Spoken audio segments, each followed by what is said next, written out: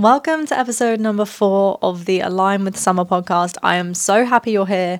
Today we are talking all about not comparing yourself to other people, something that we hear so often, but how do we actually do this? Because I know that I was told a lot at the beginning of my fitness journey to not compare myself to other people. Comparison is the thief of joy, and it's all well and good, but I think there's definitely some mindset changes that need to happen to actually make that a reality.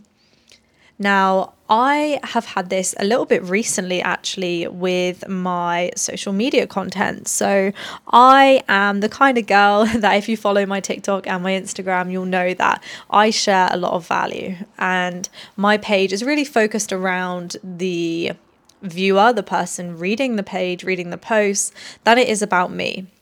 As much as I share a couple of stories about myself, a lot of my content is focused around providing value, education, inspiration to other women to help them achieve their fitness goals in a really sustainable way. Now, where I found myself comparing my page to others was I don't run it like a typical fitness influencer. You know, there's not many videos of me training in the gym. I'm not very good at taking these really aesthetic shots where I look really insane and toned. So my page doesn't have a lot of that, and a lot of the videos are just me talking to the camera to try and deliver as much information as I can in one go. Now, when I was scrolling through TikTok, I was seeing videos of other girls and they were taking really aesthetic videos in the gym. They looked amazing and there were hundreds of thousands of views, likes, comments, shares, and it got me feeling a bit deflated because, quite honestly, I was just comparing my engagement and my stats with theirs and thinking, you know, am I doing something wrong? Should I be trying to post more aesthetically? And I spoke to a friend about it.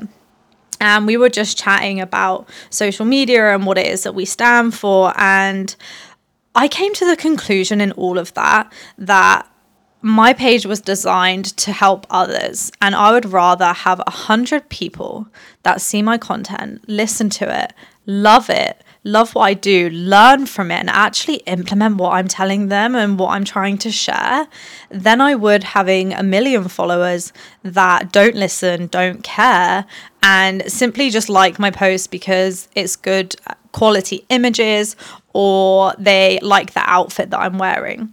Now, how I stopped comparing myself to these other people is I thought, right, do we have the same goal?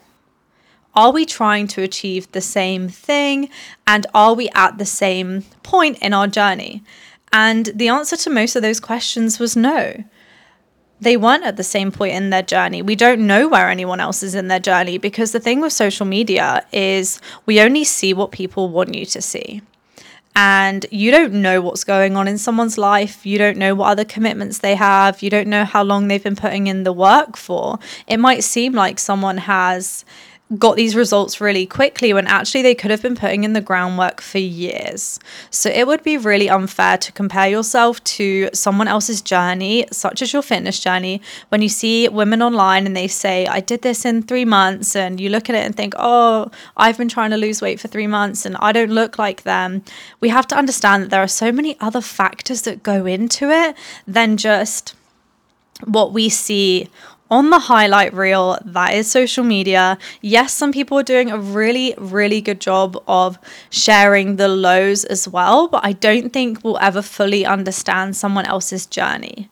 So if there's any accounts that you follow right now and you feel like they're not adding to your life, you don't feel good after you've been on their page, honestly, I would mute or unfollow them and just be mindful of what you're letting into your headspace. Our environment also is inclusive of who we follow on social media. So, such as you wouldn't stick around with friends that made you feel bad about yourself or friends that weren't on the same vibe as you, why would it be any different for social media? I think a lot of people now spend more time on social media probably than they do with their friends in real life. So, do an audit of your social media. I went through a couple of years ago and just unfollowed or muted anyone that I was looking at their page and didn't feel better, or didn't feel like it was adding to my life. If I was finding myself comparing any element of my life to theirs, I decided that it was probably better to not see that and just focus on what I'm doing. Because with every minute that you spend comparing yourself to someone else or watching someone else's videos, you're not taking action towards your own goals. You're not taking action in your own journey.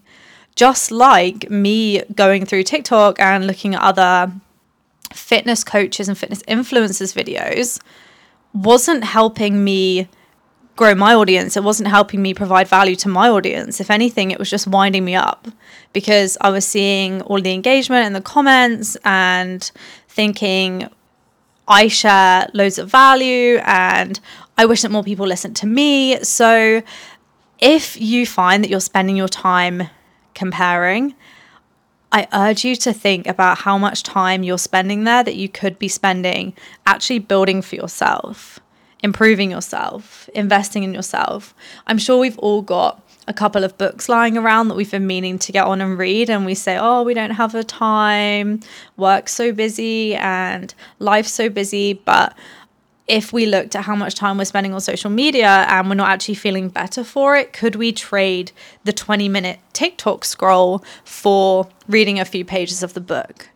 I think that would be game changing for a lot of people, and I can definitely take my own advice on that as well. But if you are in this loop right now of comparing, I just want you to know that the only person that you should be comparing yourself to right now is you. And if you're not doing 6-month, 12-month reflections and looking back at how far on you've come, then you're doing yourself a disservice. Because what a lot of people struggle with is they struggle to actually look back and be thankful and celebrate the wins that they've had. But that is one of the biggest keys to success to keep you going. It could even be on a more regular basis. I mean, I have some clients that do it maybe every week or some every day. They pick out a small win every day. But definitely 6 months and 12 months, look back and think, what have I done in the last 6 months that I'm so proud of myself for? What have I achieved in the last 12 months that I'm so proud of myself for? And then looking forward, visualizing where you want to be. So visualizing the person you want to be in 6 months, visualizing the person you want to be in 12 months, working backwards and saying, what habits do I need to put into place? What mindset shifts do I need to have that are going to get me to that version of myself? And if you can allocate your time doing that rather than scrolling and comparing, gosh, you're going to have such a peaceful life and your journey is going to be so much more enjoyable. I look forward to seeing you in the next episode.